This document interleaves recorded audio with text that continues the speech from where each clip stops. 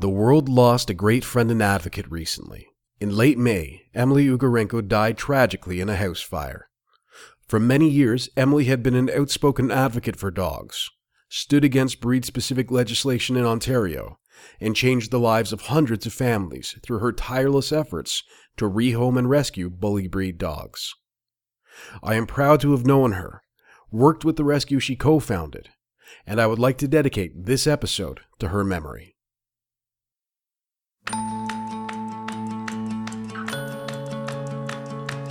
This is Defender Radio. Defender Radio is brought to you by the Association for the Protection of Fur-Bearing Animals. It's June 23rd, 2016, and this is Michael Howie welcoming you to episode 326 of Defender Radio. From Stubby, the highly decorated canine soldier in World War I, to Pete the pup, who tagged along with the Little Rascals on their adventures, bully breed dogs were once considered loyal friends and family pets.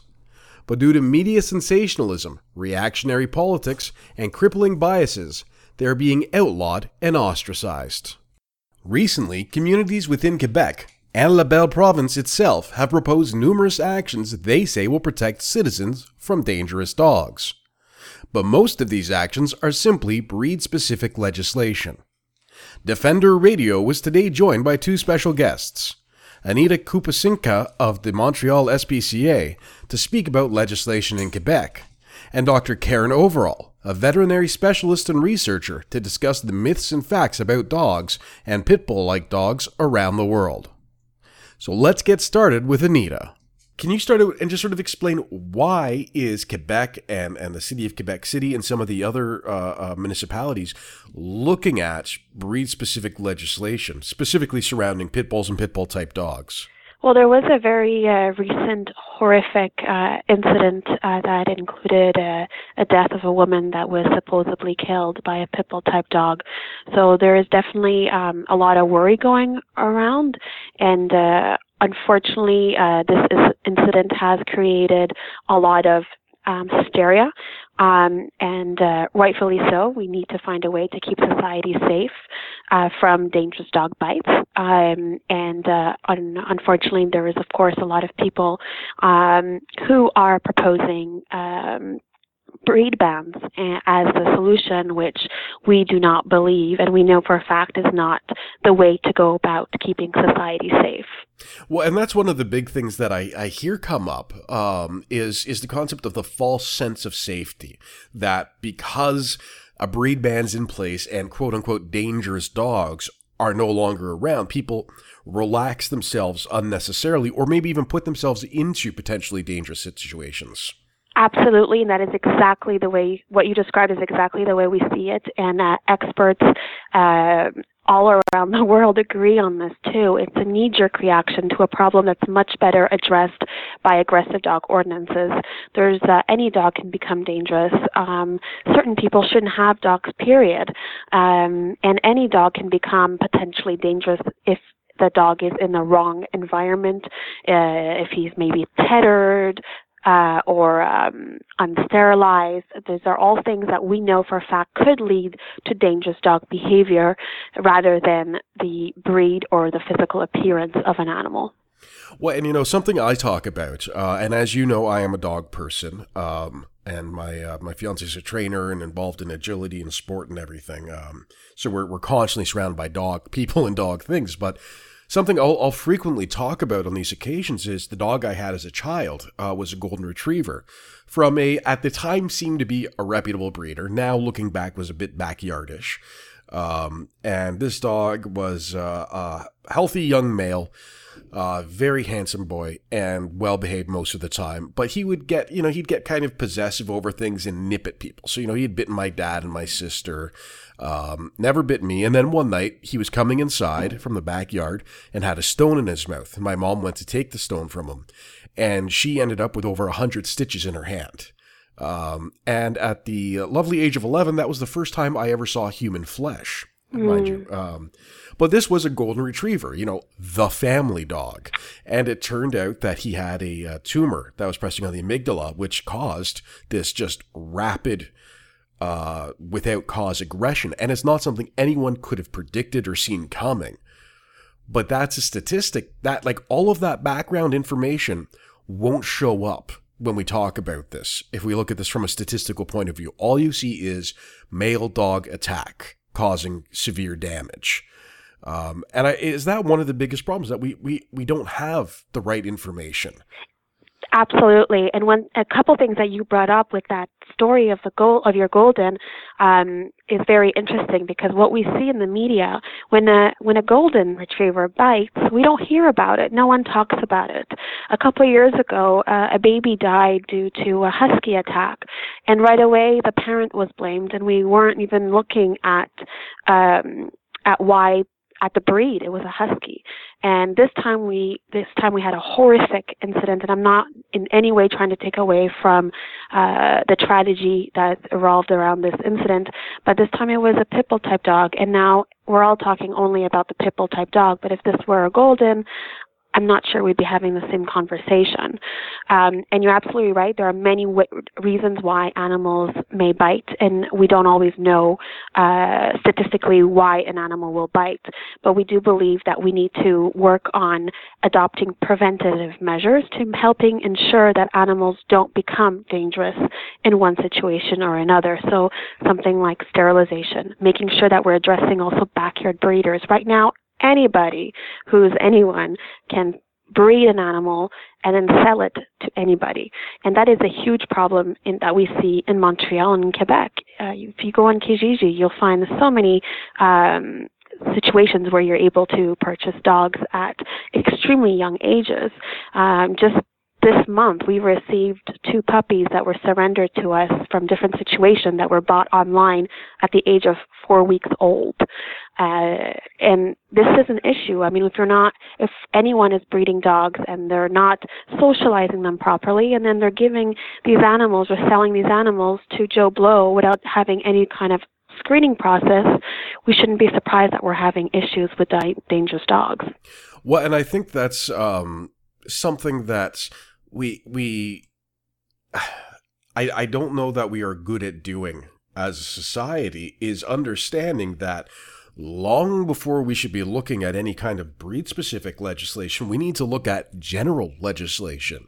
And Quebec is, unfortunately, often referred to as the backyard breeding capital of Canada. Does the SPCA have in mind certain types of legislation that you believe should be put forward relating to backyard breeding to protect both dogs and people? Absolutely. And we have to always remember that we are all on the same page, whether someone is pro-pit or is against pit bull type dogs in society.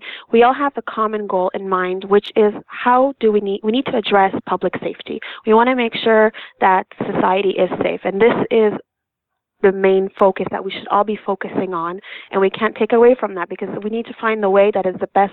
We need to find what the best solution is in order to address this issue. Some people might suggest breed bans, which we have seen is not proven to work. It's actually something that does not work. There are even 20 states that deem it illegal to adopt breed-specific bans. There are other legislations that can be put in place which have proven to be successful, which we should be focusing on. So the problem at hand, we are all on the same page. We need to find a way to keep society safe and prevent dog bites from happening, period. And then we need to start addressing how we need to go about this. And like we said earlier, pit bull type dogs do not bite because of the shape of their head or because of their DNA. Pit bull type, any dog can potentially become aggressive, and we need to address the root causes of these aggressions. I don't know if you saw this. This got posted on June 21st in the Brampton Guardian. Brampton's a relatively large city in Ontario outside of Toronto. Mm-hmm. And the OSPCA says, this is just the lead from the article, says the death of a cane corso found beaten to death in Brampton last month, along with a string of puppy thefts in the area, could be evidence of a dog fighting ring in Peel region. Now, Ontario has had breed-specific legislation since 2005. I spoke extensively when I was in the media about this, and I also was called to testify at a legislative committee on a bill that would amend the Dog Owner Liability Act in 2008. And yet we're still seeing this. We're still seeing these large dogs being taken advantage of. We're still seeing them being used in fighting rings. And all of this was supposed to have stopped as a result of breed-specific legislation. So is this just sort of more evidence of the failure of this type of policy? Absolutely. I mean, when there is breed-specific legislation in place, people will simply not register their dogs. They won't take their dogs to the vets as often because they're hiding them, and they might keep them in their backyards more as opposed to walk them and giving them proper exercise and proper care. So you often see an increase in dog-related issues, and you'll simply not be able to find necessarily the statistics to support what's happening because people are not registering their animals, they're hiding them, they're not taking to the vets as often, and this is definitely not something that is proactive in dealing with an existing situation. Now, luckily in Quebec, we don't have an issue with dog fighting rings, but we also don't have a breed ban yet. Hopefully we won't have one. But like you say, and that's something that I find extremely interesting to be looking at as well, is that in Ontario you do have a breed ban, and yet you do still have an issue with dog fighting, and you still have a lot of dog bites going on. From what I've seen, there hasn't been much of a change. Yeah, Toronto Humane Society has shown time and time again that bites have actually increased since the BSL went into place. Now, there's one other thing I wanted to ask you specifically about. In the city of Sherbrooke, there's and this it's frustrating, but it's also sadly funny. They have put in place new measures to protect Sherbrooke residents while Quebec considers banning pit bulls. Any dog heavier than 20 kilograms or 44 pounds will now have to wear a halter when it is not on private property. And any apartment dog must wear a leash as soon as it leaves its apartment. So a halter is like a gentle. Yeah, a gentle leader, a halty. There's various forms of them. What do they expect to happen as a result of this? I don't understand what they're like. Do they like these aren't muzzles? These are not going to prevent a dog from biting, and even a large dog. I mean, it's if a dog wants to go, yes, this can help, but it'll still go. So, like, is this just acting for the sake of acting? I believe that it's an interesting thing to be looking at as an option. There are some municipalities that are looking at muzzling, which we don't think is the right way to go about. What I do like about what Sherbrooke is proposing is that they're not looking at something that's breed-specific. They're targeting dogs over a certain weight. So regardless if you're looking at a Golden Retriever, a Great Dane, a Pit Bull-type dog, they're all in the same category, which I think is already better than a breed-specific legislation. And the idea of a gentle leader, what you said is absolutely correct, but it does give more control to the owner when they're walking their dog on the street. So it can create more control over their pet, which is interesting. You're right, it doesn't prevent an actual dog bite from happening, but it does give more control to the owner, so more control is also a good thing over your pet. So I don't think that's something that is necessarily negative. I think it's something that's very interesting and something that we're looking at as well. We do not believe that a specific breed should be targeted to wear a gentle leader, so I think it's kind of interesting the way that they're going about it.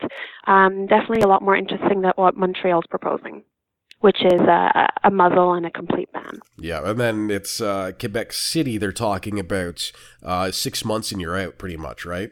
Yeah, they seem to be a bit more open to discussion right now, and they seem to be wanting to include a grandfather clause. But all of this is still up in the air, and what's happening right now is that every municipality, every bureau is relooking at their regulation, and then all the cities are relooking at their regulations as well, and the province itself is also considering a pit bull type ban. So it's a very difficult situation because there's a lot of hysteria going around. A lot of people are calling us for help. A lot of people who have pit bull type dogs or not even pit bull type dogs are getting harassed by a lot of people on the street, not because of their dog's behavior, but because of their dog's appearance.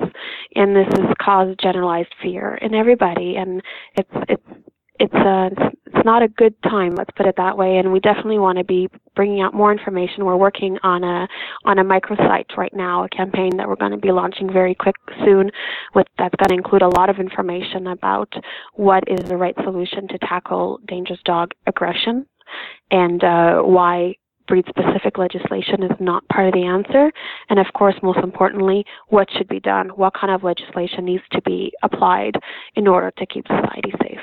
Terrific. And for the folks who do want to get involved in this, and of course, we at the Fur Bears, although dogs are not technically a fur bear, they are a fur-bearing animal, and this kind of legislation to us very much reflects on the media sensationalism of many animals and the way the government reacts and the policy that gets put in place that just seems counteractive, almost counterintuitive to the problem. And again, the problem is that there are dog bites, which are happening because of things people are doing. And it's the same way we say, there might be bears ransacking someone's backyard, but it's because of the way people are acting. So when people want to get involved, when they want to sort of say in their neighborhood, in their community, in their municipality, in their province, this is not good enough, what should they be doing? What does the Montreal SPCA want them to do? Well, first of all, if you have a dog, make sure that you're showing the positive image of a responsible dog owner. Make sure that, your animal is sterilized. If your animal is showing any type of aggressive behavior, address right away with a positive reinforcement trainer. Speak to your vet about it right away. Make sure that you deal with that situation. And speak to people, talk to people. Let people know that breed-specific legislation simply doesn't work. And in the coming days, we invite everyone to visit our website, spca.com, where there will be a link to a microsite about actions that people can take in order to help make breed bans history. To learn more about what the Montreal SPCA is doing to protect dogs from breed-specific legislation and how you can get involved, visit spca.com. We'll be right back after these words from our sponsors. You're listening to Defender Radio. First, they tear a hole in your roof. Then they get in, destroying your insulation, chewing your electrical wiring. Raccoons and squirrels are eating away at your biggest investment, your home. I am Brad Gates of Gates Wildlife Control. Don't wait any longer. Call Gates Wildlife Control. We'll humanely get them out and keep them out. We will come to your house and provide you with a no-obligation free estimate. Please visit us at gateswildlifecontrol.com or call 416-750-9453. After a night out with your friends, there are always options for getting home safely. You could call your BFF, take a cab, or maybe you'll grab the last bus. Now there's a smartphone app to help you choose your ride. Find out more at arrivealive.org. This is Defender Radio. We're back with more about the BS in BSL. We were joined today by Dr. Karen Overall, a world-renowned veterinary specialist and researcher. And I think maybe to start out, can you explain what makes you kind of... I read that you were involved in a couple of high-profile reviews of breed-specific legislation. Could you explain your background and why you are very much an expert on this kind of subject matter? Well, I'm a veterinarian who's a specialist. So I'm a specialist in veterinary behavioral medicine, which just means that I'm a diplomate of the American College of Veterinary Behavior. I've been doing this for about 25 years. I have a PhD in zoology and evolutionary biology, where I'm minored in molecular genetics. I have a master's degree in ethology, so I'm broadly trained to evaluate behavioral issues.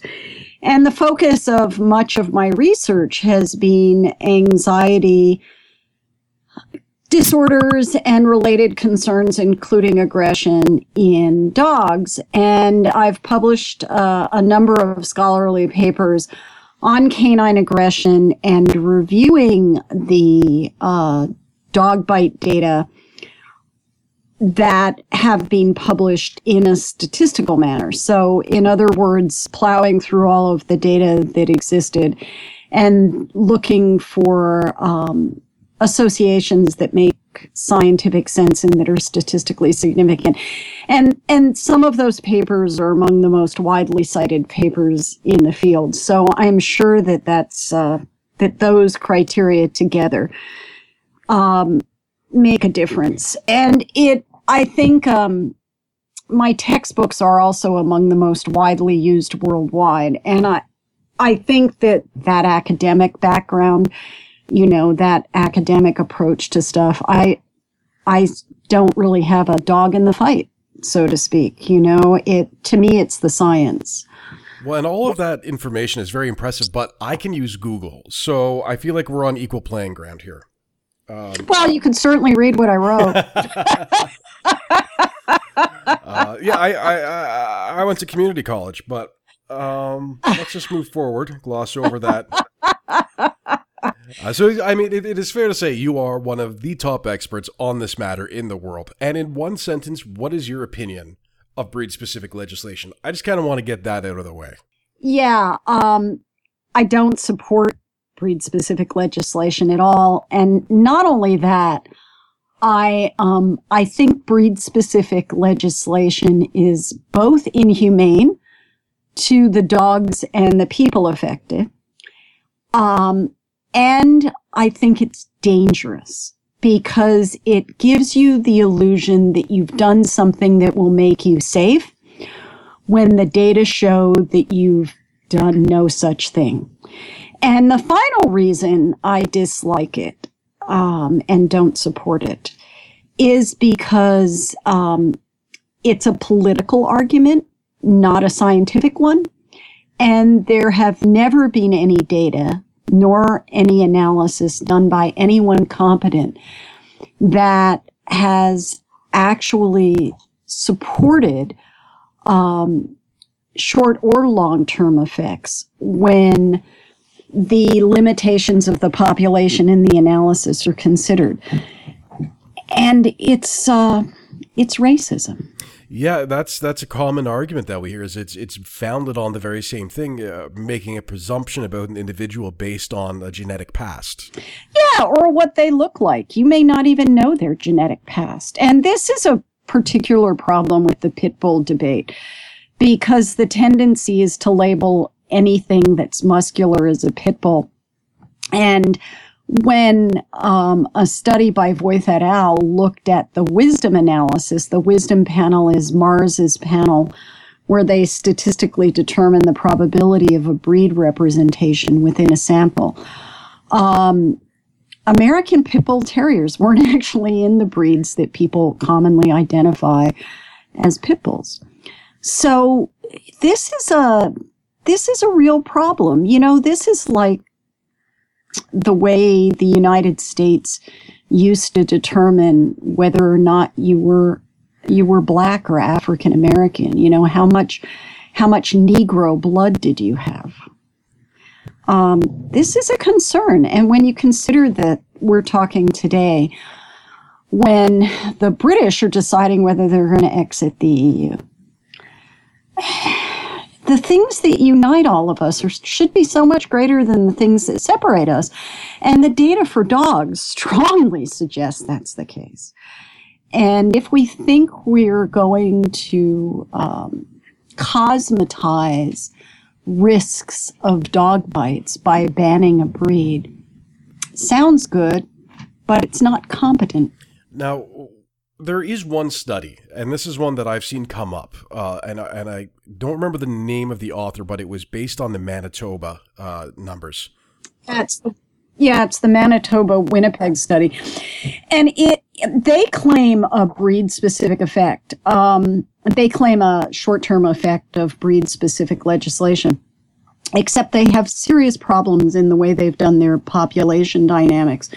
And if we go back and look at that study, and there are some other studies like that. There are some studies out of parts of Europe that have done similar things.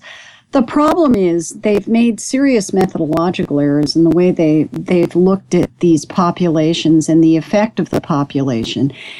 And the biggest problem that we sit with is that we don't actually collect the same data across all breeds of all dogs for all dogs.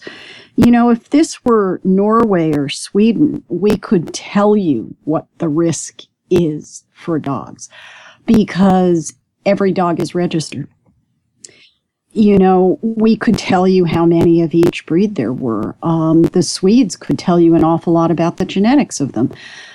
But we don't do those things. So what you get, and many of these studies make these mistakes, and I've written extensively about some of the pitfalls in that particular study at the methodological and technical level. But what you tend to get is you get overrepresentation of rare cases.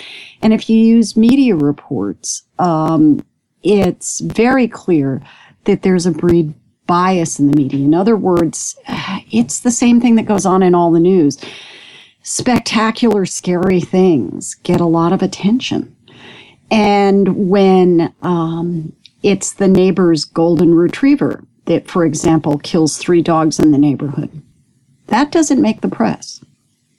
But something that someone perceives is some type of Mastiff breed, kills 1 dog in the neighborhood, suddenly that individual is perceived to be a risk to everybody. So we've got serious problems with the way many of these data are collected, which is why in 2013, Gary Petronic at Tufts wrote a paper called The Number Needed to Ban. In other words, he took on these issues and he said, what methodological and statistical concerns have to be met before you could ban a breed on a scientific basis? And no study meets that standard. Well, how advanced is that? I mean, what if we were to say we want to find out, should we be doing this? How involved do we have to get? I mean, how much time and money and resource do we have to throw at that to be able to come up with reliable statistical information?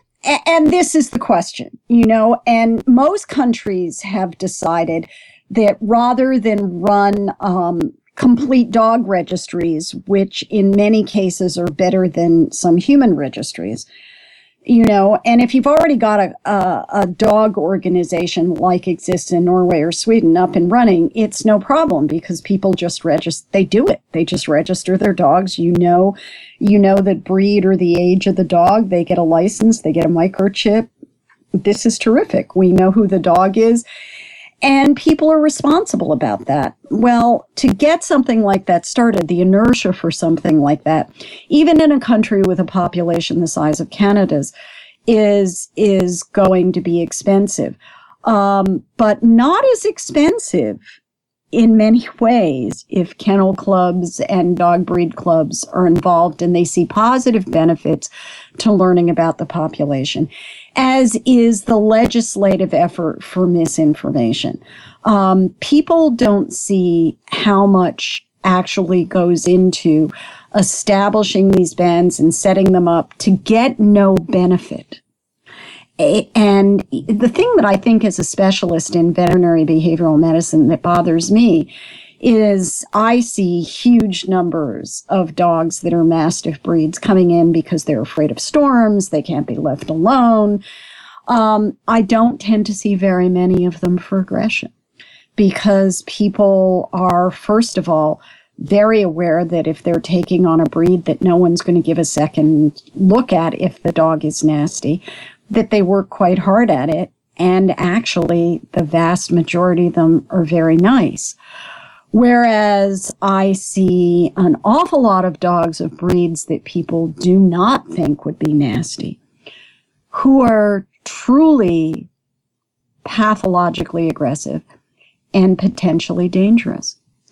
And part of the problem is we don't do a good job of assaying who's at risk and who's not. And veterinarians don't have the training to assay who's at risk or not throughout the animal's life. You know, Canada suffers from the same problem the US and Australia and Europe suffers from. And that's that there is a paucity of specialists in the field. And most of your veterinary schools don't have specialists in behavioral medicine. So the people training the veterinarians are not specialists in behavioral medicine, yet behavior problems will affect more animals than all other medical problems combined, and they still annually kill more animals than all other medical problems combined. So when we talk about care for dogs, veterinarians aren't trained to start assessing that dog from the first time they see it. It doesn't matter whether it's a 4-year-old rescue or a 2-month-old puppy, to ask the same set of questions every single time they see that dog, so that they can begin to assess, is this dog going down a risky pathway because he's becoming pathological? Is he going down a risky pathway because his people are irresponsible or not knowledgeable, which happens? Is he going down a risky pathway because his people are deliberately doing this? We see this in urban areas in U.S. cities like Philadelphia. People will encourage inappropriate or pathological aggression, not because they want their dog to kill somebody deliberately, but because they think a dog who is aggressive for any reason will keep their family safe in a risky setting. That's a misapprehension. Those dogs tend to bite family members or friends or other people. And anybody who has ever dealt with working dogs will tell you that if you need a good police dog, you need a dog who is better than average. You know, and that's very different than the dog who will grumble at everybody, but now you go to pull him away from your friend and he bites you. So the misapprehension that aggression can be good because it will keep you safe puts an awful lot of dogs in the population that shouldn't be there, and nobody recognizes those things because these dogs are not seen early. Well, and that's, this to me is the same way I look at mental health issues, something I'm very passionate about outside of animals, and general practice doctors, family doctors, who are typically the ones who are going to be prescribing all kinds of medication, but don't have that training. They're not psychiatrists or not therapists. So is that kind of a familiar comparison then to say, like, as a veterinarian, you and to general vets, small animal veterinarians need to either identify that you are not an expert and refer, or find a way to get yourself the training so you can specialize to a degree in these issues. Yeah, and that's the analogy is perfect, and the idea for the training is perfect. You know, we're trying to promote the idea that everybody now routinely screens patients, cat or dog, because cats can seriously injure and kill people too. It doesn't happen very often, but it has happened.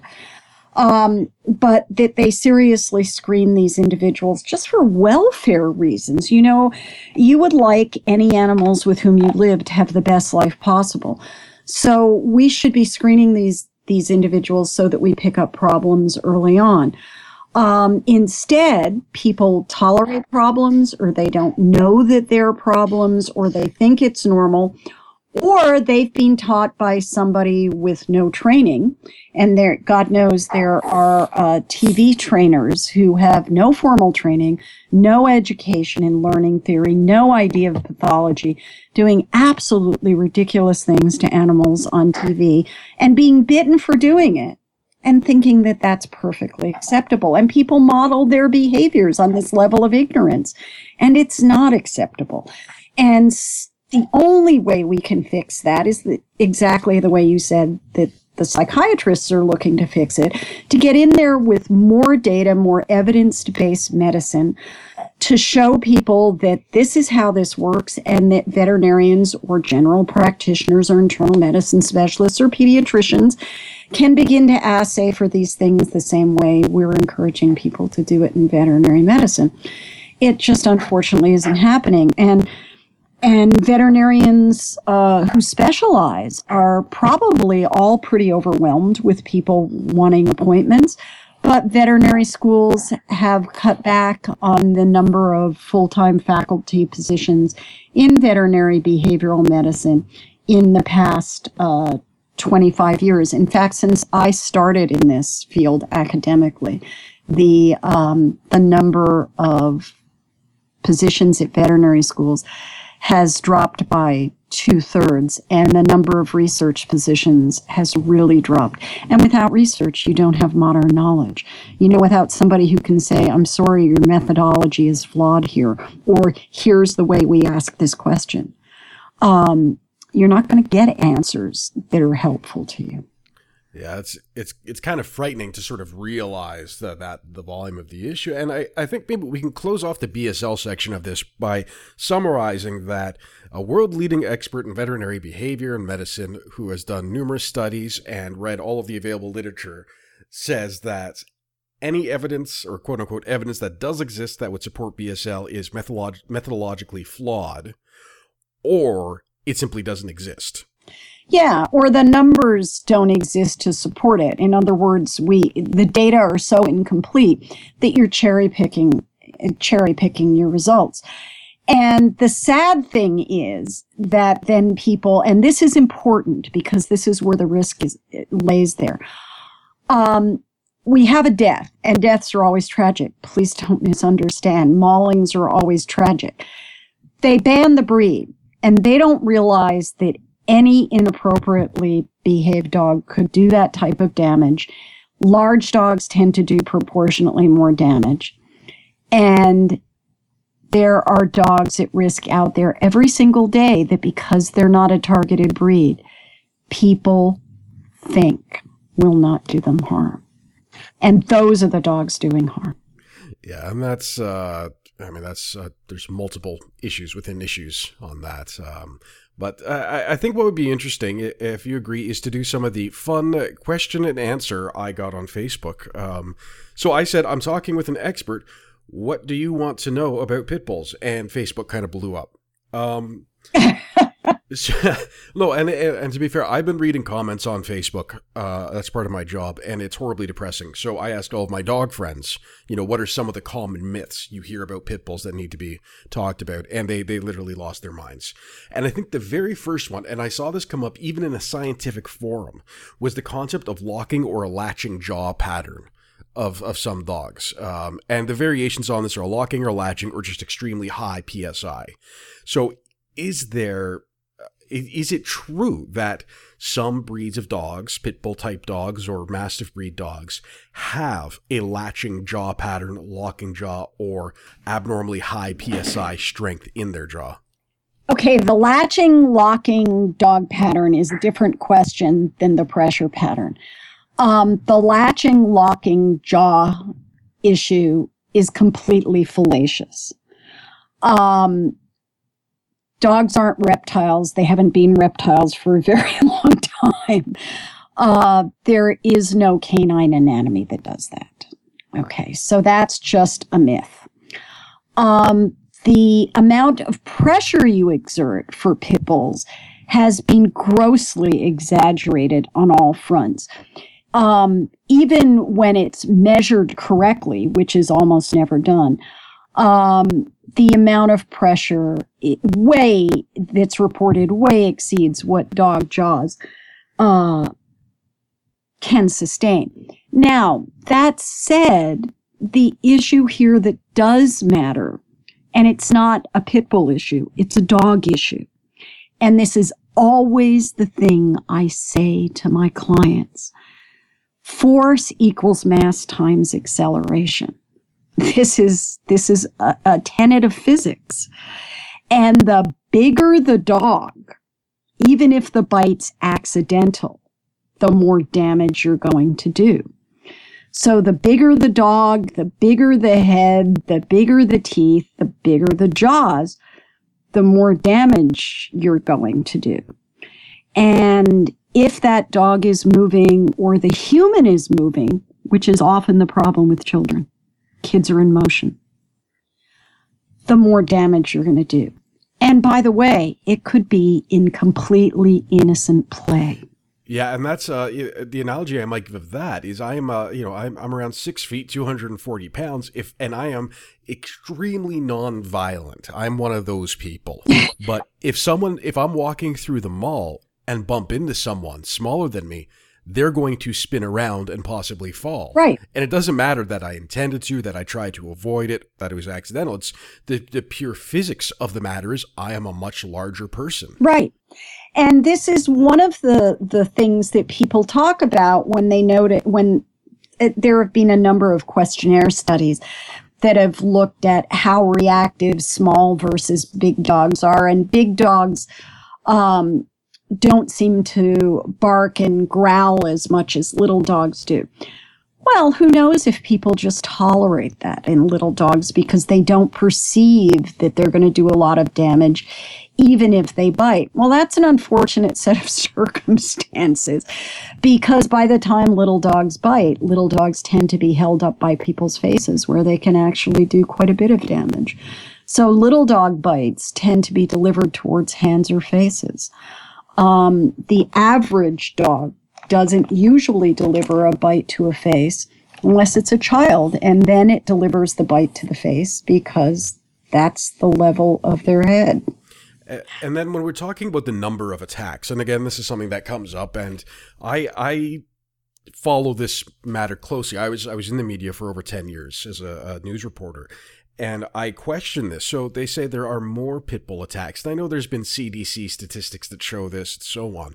But so when someone says there are more aggressive or more maulings, so significant attacks by pit bulls than other breeds of dogs, could that be a reporting bias? It is a reporting bias because and Gary Petronic again did a fabulous job in another paper on this, where he actually looked at the media bias. And, if you're going to use newspapers, I can tell you I've had golden retrievers who have sent people, not my personal dogs, patients who have sent people to the hospital and who have killed other dogs. They've never made it into the papers. But if there's a glint that it's a pit bull, it shows up. So if you search dog bites, you get the breed bias. The other thing is that breed may be inaccurate. So not only do you have the bias going one way where you're only going to report on breeds that you perceive to be pit bulls, if you were now to ask, okay, let's just assume that all of those, let's assume this is the truth. It's not, because you've missed every single other dog that has sent somebody to the hospital. But even if it were true, are all of those truly pit bulls? The data suggests that 90% of those dogs are misidentified. Well, and how do we approach that? Now, this I'm asking more as an advocate, and this I had a couple of people ask about this: is how are they identifying pit bulls? And I know in Ontario our legislation is any dog that shares traits or is pit bull-like. Yeah, that's how most people do it. In the UK, they tell you right out on their websites that we don't judge your dog by his behavior. We judge him by what it looks like. So, and I don't even know how to ask the question because it simply astounds me. But from a scientific sort of point of view, is it possible to say, just from a visual sighting, so looking at a dog from across the room as someone with your level of expertise, to know the breed or even breed type of any dog with 100% accuracy? No, and I have to tell you that when somebody says to me, what do you think he is for these mixed breeds? I always say, I never have any idea. If I had to make a guess, I would say X, Y, and Z, and I'm probably wrong. And I always add, because the data show that whenever anybody tries to do this, 90% of the time they're wrong. Because they just don't look, things assort differently. I have rescue Australian Shepherds, and people are stunned by how I can have 4 dogs that are one breed that look so different from each other. Because it's a working breed. It's like border collies who work on farms. They don't look like the border collies that are show border collies. So there's a lot of innate variability in dogs anyway, and you occasionally get really not true to form looking dogs in a breed, and the people can produce the DNA. They can produce the pedigree, and you can look at that dog and you can say to them, is that really a Corgi? And they'll say, yes, he's really a Corgi, and he just doesn't look like one. Well, and that's something my fiance is involved in dog performance and dog sport and stuff like that. And I constantly tease her friends, who many of whom are my friends as well, that all the border collies look the same. Which of course sends them driving mad, A, because they're dog people, and B, because they're border collie people. But there is such a huge range in shape and size and coloration. Yep. We have a twofold difference in size in Australian Shepherds in my household. And there isn't a miniature Aussie in the group. I've got one that weighs 90 pounds and is thin. And I've got 2 40 to 50 pound Aussies and 2 70 to 90 pound Aussies. It's just there's that much variability within known breeds. Geneticists who breed for things in colonies have written books about the amount of what's called phenotypic variation in coat color. And we know the genes that are involved to make a short coat or a dark coat or a blue diluent or a brown diluent or a red dog or a chocolate dog. Those data exist, and they make life extremely complex for people who want to say, well, you're not allowed to do that because you've clearly got too great a percentage of Negro blood or Pit Bull blood. There is no difference here. Well, what about the DNA? And this is something someone I know talked to me a bit about, and it went way over my head, but more or less my understanding from what I was told is that even with DNA profiling, the accuracy, as soon as you have, and I can't remember the right terminology, but like one generation somewhere in the lineage outside of the breed. That's right. So the wisdom panel, which is, as I said, the Mars panel, which is the best, probably, it's certainly the commercial panel that has been used most often. And that becomes important because the more you do these types of genetics, they inform the probabilistic decisions. You'll remember that I said it gives you a probability that certain breeds are involved. They estimate that with a first generation cross, so let's say that I'm taking a German Shepherd, a breed that everybody will know what it looks like, and I'm breeding it to a Dachshund, okay? And a breed everybody knows what it looks like. So we know that Shepherd is a Shepherd because we've looked at its DNA and it falls within that group of Shepherd genes, and we've got pedigrees, and we can do the same thing with the Dachshund. For that first generation cross, which is what that would be called, the F1 generation, the first progeny generation, the wisdom panel has been said to be 88 to 90% reliable and accurate. And each generation removed, you may lose some of that accuracy. But what they are doing is we continually improve the knowledge of the canine genome. And there's a new genetic technology out there called next generation sequencing that is going to tell us a lot about the variations that are too fine for us to detect and now in the DNA chips that are commonly being used.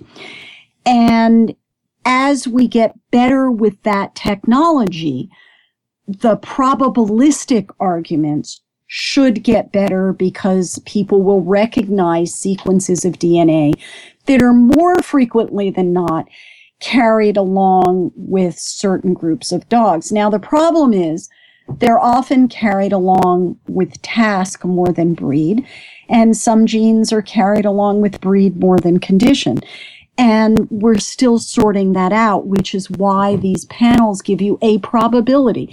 So they'll look at the sequence, they'll look at the genetic sequence, and they'll say, you have these sequences, and these we commonly see in Salukis, And you have these sequences. The next most common group of sequences you have are sequences we commonly see in bulldogs.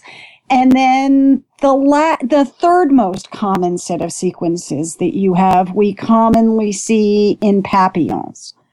Okay? And so why your dog looks like a Labrador cross is anybody's guess. And that's what happens.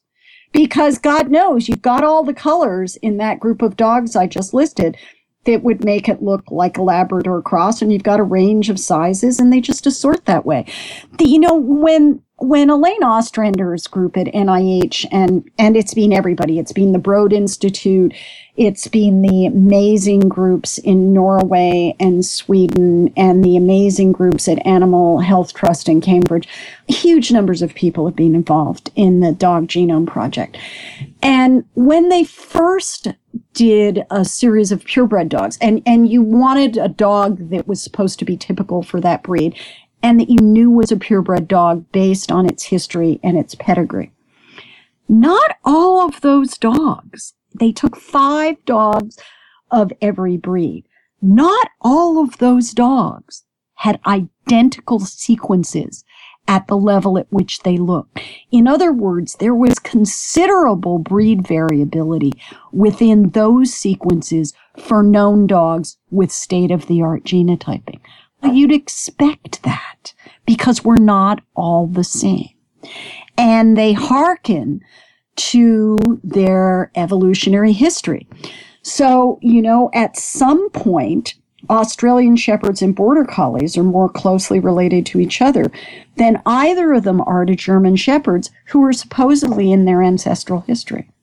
And you can see that in the mosaic that shows up in these beautiful comparative genome sequences. And that's not and if we've got that degree of complexity in just the way things look, what makes you think you can map anything about the way something looks onto behavior? The thing that bothers me the most about this is we have excellent predictors of risk in bites. And they all have to do with human factors and the way humans interact with dogs. Well, and that's something I wanted to follow up on is the behavior angle of this. And again, so I look at the dogs in my room right now with me. I've got a black lab who is goofy and silly and loves to retrieve and loves to swim. I've got a small terrier mix who is very toy driven, who jumps and runs really fast. And I've got the lab shepherd hound mix who is very loyal to me and will guard me over other people. So very typical behaviors of these breeds that you would expect. So, and I'm saying this partly as devil's advocate, why can't we then say that pit bull type dogs, which have been allegedly bred to be aggressive or to attack, why can we say that those traits are not more common? So when I look at the lab, I have a general idea of what we're going to get. Except that there are a couple of real fallacies in all of that. First of all, pit bull dogs were not bred to be more aggressive. They were bred to be family dogs. The American Pit Bull Terrier was meant to be the quintessential American family dog. And the vast majority of them fall into that category. Loyal, tough for kids. And I'll tell you that if you've got a sweet pit bull, they're going to be hard to beat for children because the kid can fall on the dog. They're stocky dogs. Amstaffs, Staffordshire Terriers. They're all everybody's favorite family dog wherever you are in the world, simply because they're tough dogs. You can fall on them, you can trip over them, they're short-coated. They're relatively easy to care for. You don't have involved grooming. They don't, they're fairly low maintenance. They're smart. They do a lot of stuff. And unlike your lab, he doesn't need to go for a swim. And unlike my Australian Shepherds, they don't need to get out and see everything in the world.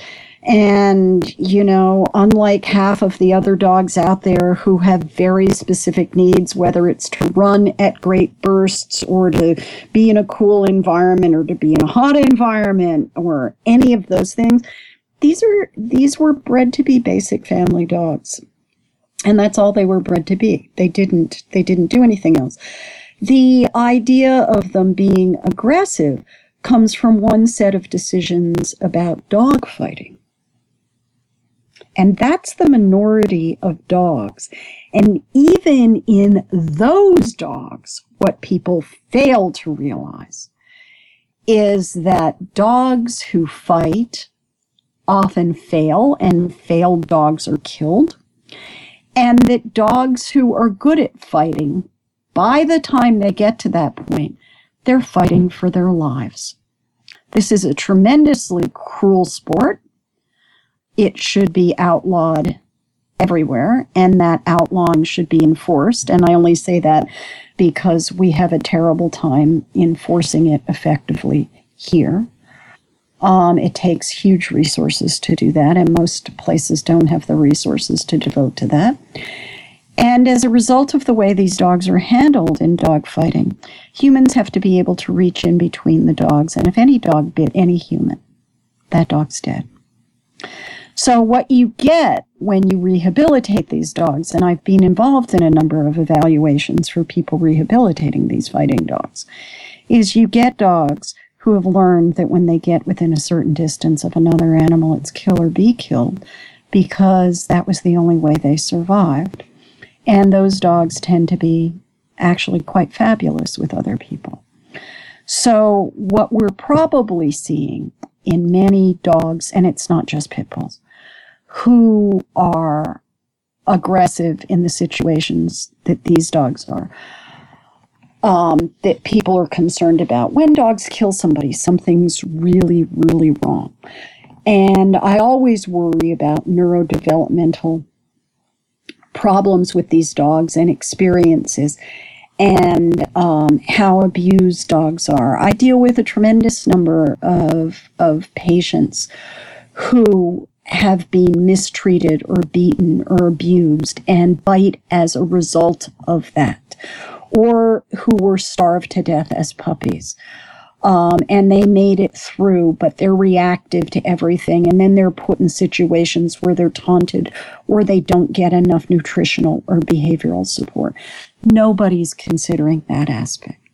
So the myth aside that they were raised to be fighting dogs is not quite accurate here. Now, there are dogs who have been raised, certainly, to be fighting dogs, but all the things that I just said pertain. The other thing is there are Labrador retrievers who hate water. And when people tell me that, oh, get a lab because they're nice and calm, I can show you hundreds of Labrador retrievers in my patient population who are anything but calm. In fact, they would drive you crazy. So there's behavioral heterogeneity in every breed. If we had selected aggressively for killer dogs, you know, you could probably get some dogs that were like that, the same way we have aggressively selected for some types of herding or some types of hunting. But even you've got to remember the history of the development of Mastiff breeds was for hunting with humans, so that they were to help in the hunt to run down and help take down the game animal with a human. They weren't going to turn around and maul that human. And they weren't going to hunt the animals without the human. Well, and I guess that's, what's the current theory? At least 14,000 years these animals have evolved alongside us, and we have selectively bred them. At least. Now, I mean, we've got remains that have been found in anthropological situations suggesting that the dogs were truly domesticated that go back 33,000 years.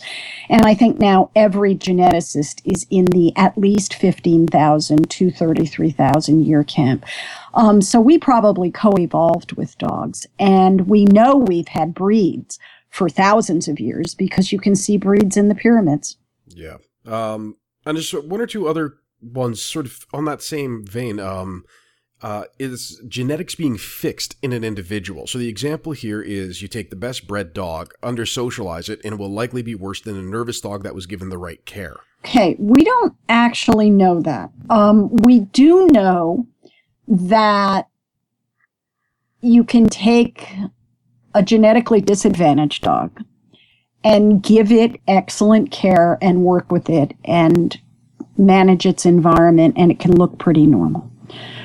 You can take a normal dog, a non-genetically disadvantaged dog, and make its environment horrible, and you can get a truck wreck. But we don't know the extent to which you can push those boundaries because the studies actually haven't been done in dogs. And the place this becomes important is in selecting for working dogs. Because really, in a good working dog, and it doesn't matter whether it's a dog for somebody who's deaf or somebody who's blind, or a dog who detects explosives, or a dog who's going to be a military police dog. You want the best of the best for those dogs, and we still don't really know how to define best.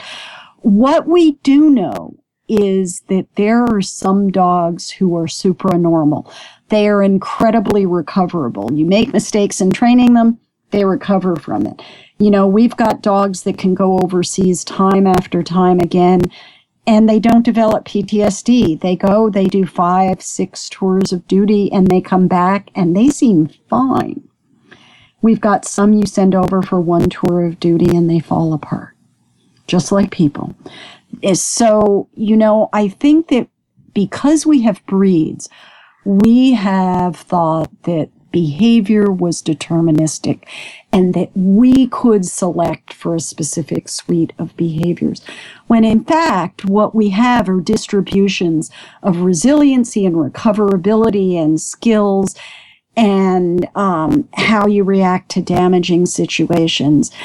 And all of that factors into what happens. Dogs who attack and kill people don't do that de novo. They don't start out by attacking and killing people. Stuff happens in their brain.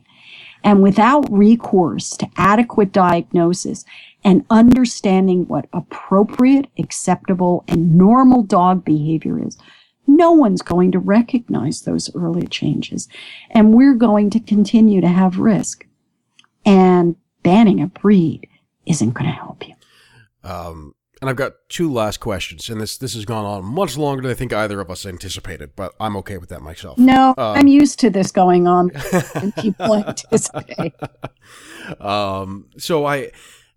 One of the things, and I brought this up in my other interview with the Montreal SPCA, and I'll summarize for you, is we had a golden retriever when I was young, purebred, and bit everybody mildly but me in the family. And then one day my mom tried to take a stone away from him, and he tore her hand apart over 100 stitches within seconds.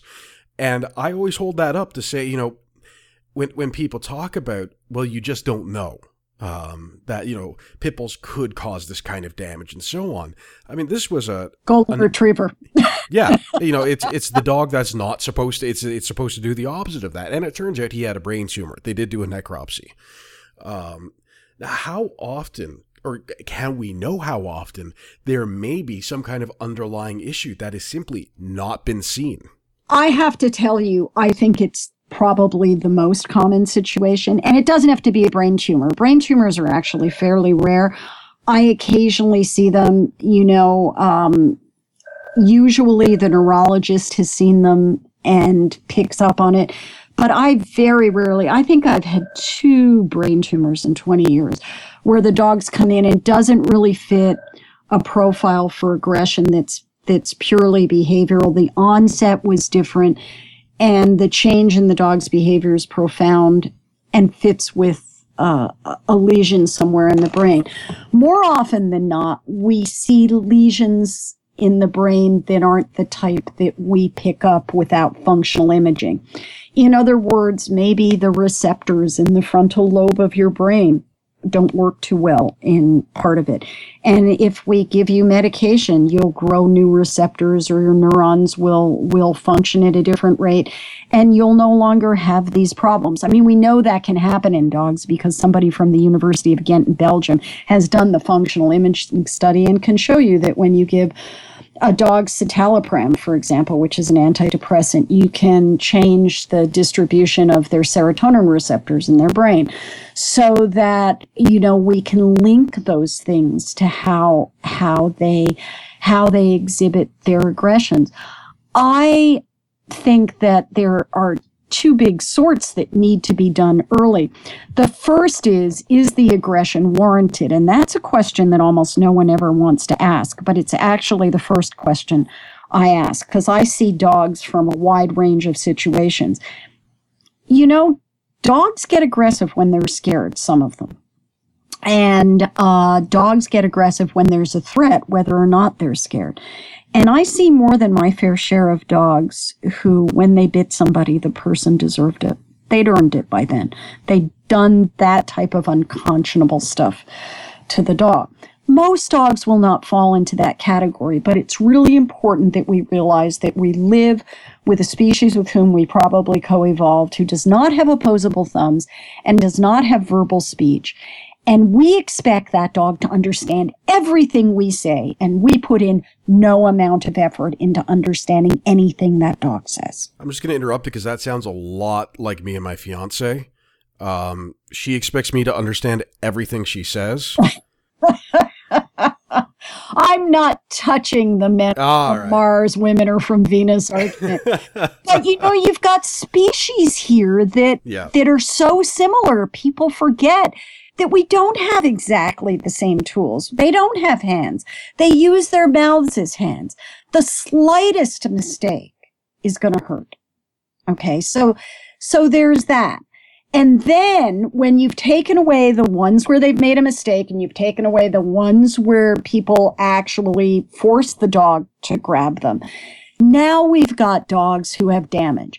And from my patient population in my research, I can tell you that the amount of damage done neurodevelopmentally from not having enough food, from not being in a nurturing environment, from not having a mother who wasn't starving, from not being protected and nurtured for the first few months of your life is astronomical. And if we really want to get to the bottom of this, those are the three places we need to look: misunderstanding, inappropriate behaviors that induce these, and the neurodevelopmental problems that we're seeing. And I guess on that, in the same note, on the other side of this coin is, and I ask because obviously we do a lot of wildlife work, and I ask this question of coyote incidents, bears, even honeybees. Have you ever seen a case where a dog attacked, and I don't mean turned and nipped, but attacked aggressively without any provocation? I have seen, don't forget, I deal with truly pathological patients. So when I see the most common form of aggression where people say there wasn't a warning, I see warning because I see that they're doing things to the dog that the dog has signaled to them is worrisome for the dog, and the dog grabs them to stop them from doing it. But it could be a completely normal human behavior like petting the dog. And that dog can't handle that. So that's a reflection of the dog's pathology. But that dog has signaled that he doesn't want that to happen, that he's uncomfortable. And because it doesn't make sense to the human, and it's a normal human-dog interaction, the human needs help in understanding that. And as soon as they recognize that the dog has an anxiety disorder, the dog can't do this, they can work with the dog so that they don't trigger the behavior and so that the dog actually learns how to be normal. So I see those. I don't tend to see just spontaneously, you will not see a normal dog, a dog that doesn't have underlying pathology, just spontaneously attack anything. It's risky to bite something. It requires a lot of effort. It requires a commitment in a behavior. And once you're there, you're all in because now something's going to come back to you. No species would willingly do that and sustain that risk. Now, I have to say that I've seen the occasional pathology, and it's very hard to get me to recommend euthanasia. But twice in my life, I have recommended euthanasia to dogs, for dogs that were my patients, because they were so atypical and so hard to read, and so many things provoked them. And the people were absolutely ineffective at making sure they decreased the risk. And oddly enough, they were not breeds that people tend to think of as being aggressive. One was a Labrador Retriever, and I'm not sure I've ever seen a scarier dog in my life. And the other was a Rhodesian Ridgeback. And people tend to think of those as the sweetest dogs on the planet. They're just big. Yeah, they're both family dogs, very much. They're both family dogs.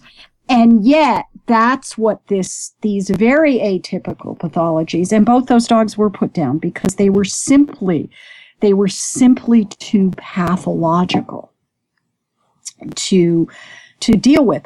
That has not been the case of any of the pit bulls that have come out of dogfighting cases in which I've been called in or the dogs have come to me. All of those dogs, and many of them are dead now because they don't live forever, they all go on to do quite well.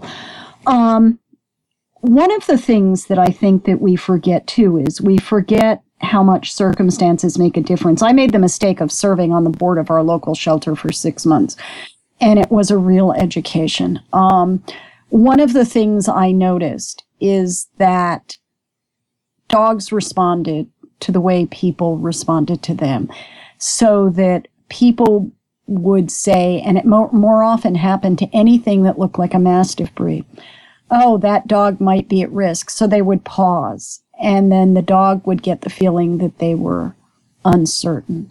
And then the people would act differently, and that would confirm the dog's suspicion that the people were uncertain. And if they're uncertain, they might be a risk. And then they would start to roughly handle these dogs. So within 2 weeks, they had taken very sweet dogs and made these dogs extremely suspicious of humans. Yeah, well, and that makes me think again of our black lab, Baloo. You can, to get him excited, you don't necessarily show him toys, you don't pet him. You look at him in the eye, and then if you smile, like he'll start wagging his tail. If you smile, he jumps up and runs over. Yeah. Like he has learned that subtlety. And it's a signal that you guys have reinforced in your interaction. Well, now consider a dog who's in an incredibly noisy place where he's locked up, where he can't back up because the run is only 6 feet, if it is 6 feet, where he can't get out of his interpersonal approach distance. And now you've got people who are making life and death decisions about these dogs, and they've got too many dogs.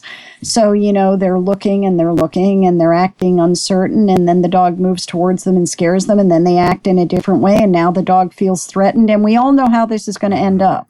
Well, and of course, the other thing, too, is, when you do go see a dog at a shelter, you're seeing a version of that dog, not necessarily who that dog is outside of that environment.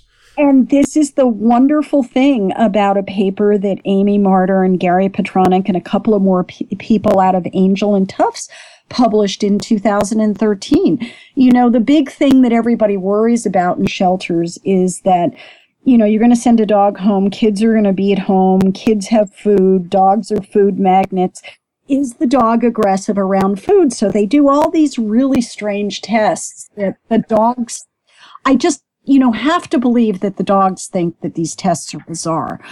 But you've got a dog who may have been deprived of food or who's hungry, and you then chain the dog to the wall and try to take food away from it. And then if the dog reacts, you say, oh, this dog's aggressive to food, he can't be adopted. Well, Amy Marder both critiqued the test and looked at it done in a more humane way and followed those dogs once they were adopted. And as it turned out, of course, as most people suspected, the test is unreliable. There's a high false positive rate for the test done in the shelter. The occasional dog who wasn't aggressive in the shelter will react over a piece of steak or London broil. But the weird thing was, it didn't matter to the people who had the dogs. They basically said, oh, that dog's aggressive around some food. Well, I won't feed the dog that food, or I won't let him in the room then, or I'll tell the kids to leave him alone when he's being fed. Find a way to work around it. But there's a funny video you've probably seen a woman eating chicken wings on a lawn chair, and someone walks up to her with one of those fake hands they use in that test and starts pushing her in the face with it. And she goes, "Stop it. Stop. Go away." And then they keep pushing her. Finally, she reaches out and slaps at the hand. They say, "See, she's aggressive." Absolutely. It's a funny sort of analogy. And you know, the example I always use to people is I say, you've got to realize what these tests do. This is like you sitting in a very fancy restaurant and your steak comes and you've just sliced into it, and the guy at the next table says, "Oh, that's good," and takes it. Although I am vegan, so realistically, I'd let him. Okay, so they sliced a beautiful avocado. No, yeah, and I think it's getting people to think about it in a different way, and that's what I want to end on with you, is talking about, as advocates, as from the wide range, from me doing a podcast and writing blogs and dealing with the media, through to the people on the ground in shelters in Quebec, and down to the people who just love dogs. How can we approach this and talk about it in a way that will be best for the dogs, in part because when I see people talk about this on either side of this debate, it very quickly unfolds and it gets very mean. And, we say, well, I saw an episode of CSI, therefore I know X, Y, and Z. Or I went to school for forensic accounting, therefore I also know forensic anthropology. How do you think, talk about this in a way that makes it more consumable and maybe ends up with a better result? Well, there are a couple of things I think we can do. The first thing I think we need to do is acknowledge our ignorance, that we don't know everything about every situation, about every dog, about every aggressive event. And we need to acknowledge the limits of what genetics and assessments can tell us in the modern age. My assessments are only as good as my information. And for some people, we don't have very good information. And for others, we have great information. This is one of the reasons people have worked so hard to have some type of evaluation test for dogs. And yet, I have to tell you that even in working dogs where they have purposely bred for these, no test guarantees you a great working dog, even when you've had the chance to select for the genes. That immediately should tell you that there's more going on than just the test and just the genes. So that tells you the level of our ignorance. The second thing I think that we need to do is decide what we value here. And what I value is I would like people to have the best relationship possible that they could with dogs. I would like humans and dogs not to be injured by other dogs. And I put dogs in that too, because interdog aggression is actually the most common reason that adult humans are bitten by dogs. Their dogs are fighting and they reach in to separate them and they get bitten doing that. So not only is it terrible for their dogs, it's risky for them and they end up at the emergency room because they were bitten accidentally by one of their own dogs. That never shows up in the data. So, I want to minimize, that's the most common dog bite. We can mitigate that. The second most common dog bites to children. And we now know the kid behaviors that are associated with those bites. And we also know that oversight from parents and caretakers actually has to be continuous to ensure that appropriate behaviors occur especially in certain age groups. The younger the child, the more the risk. So we can change that. And there are a series of dog bite prevention programs, all of which concentrate on very different classes of kids and all of which have benefits and none of which are perfect. Okay, so there are a few things we could mitigate right there, and that would take care of the vast majority of dog bites. The third thing I want to do is just make sure that we actually collect data that are meaningful and we begin to really understand these things.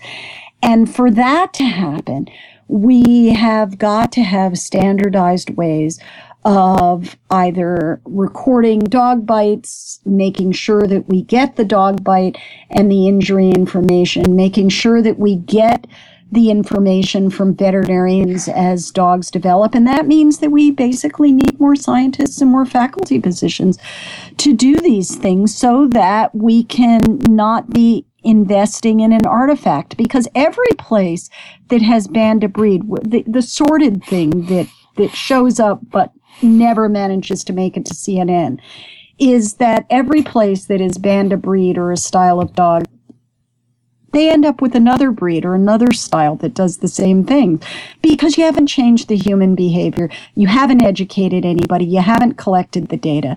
Until you do those things, we're not going to be able to move forward. And what we all want are better behaved dogs, better behaved humans, mitigated risk. We can mitigate the risk for the two main types of bites. Those when you interrupt dogs who are fighting with each other in households or who know each other and are fighting with each other, and those that are involved in childhood bites because of lack of supervision or normal or inappropriate behaviors on the parts of the children. That takes care of most everything, and that's not what we're focusing on. Then what we really need to do is decide whether we want something that's sustaining and really define what we want in a humane way for the people who love dogs and the dogs who depend on them, or if we want to grab a headline. I don't want to grab a headline. I want to make this world safer and more humane for the dogs and the people who love them, because the dogs are completely dependent on us, and breeds are artifacts of us. They're not what the dogs would choose to do. That's the show for this week, folks. I want to thank both our guests for joining us and all of you for tuning in to listen. Until next time, this is Michael Howie reminding you to stay informed and stay strong.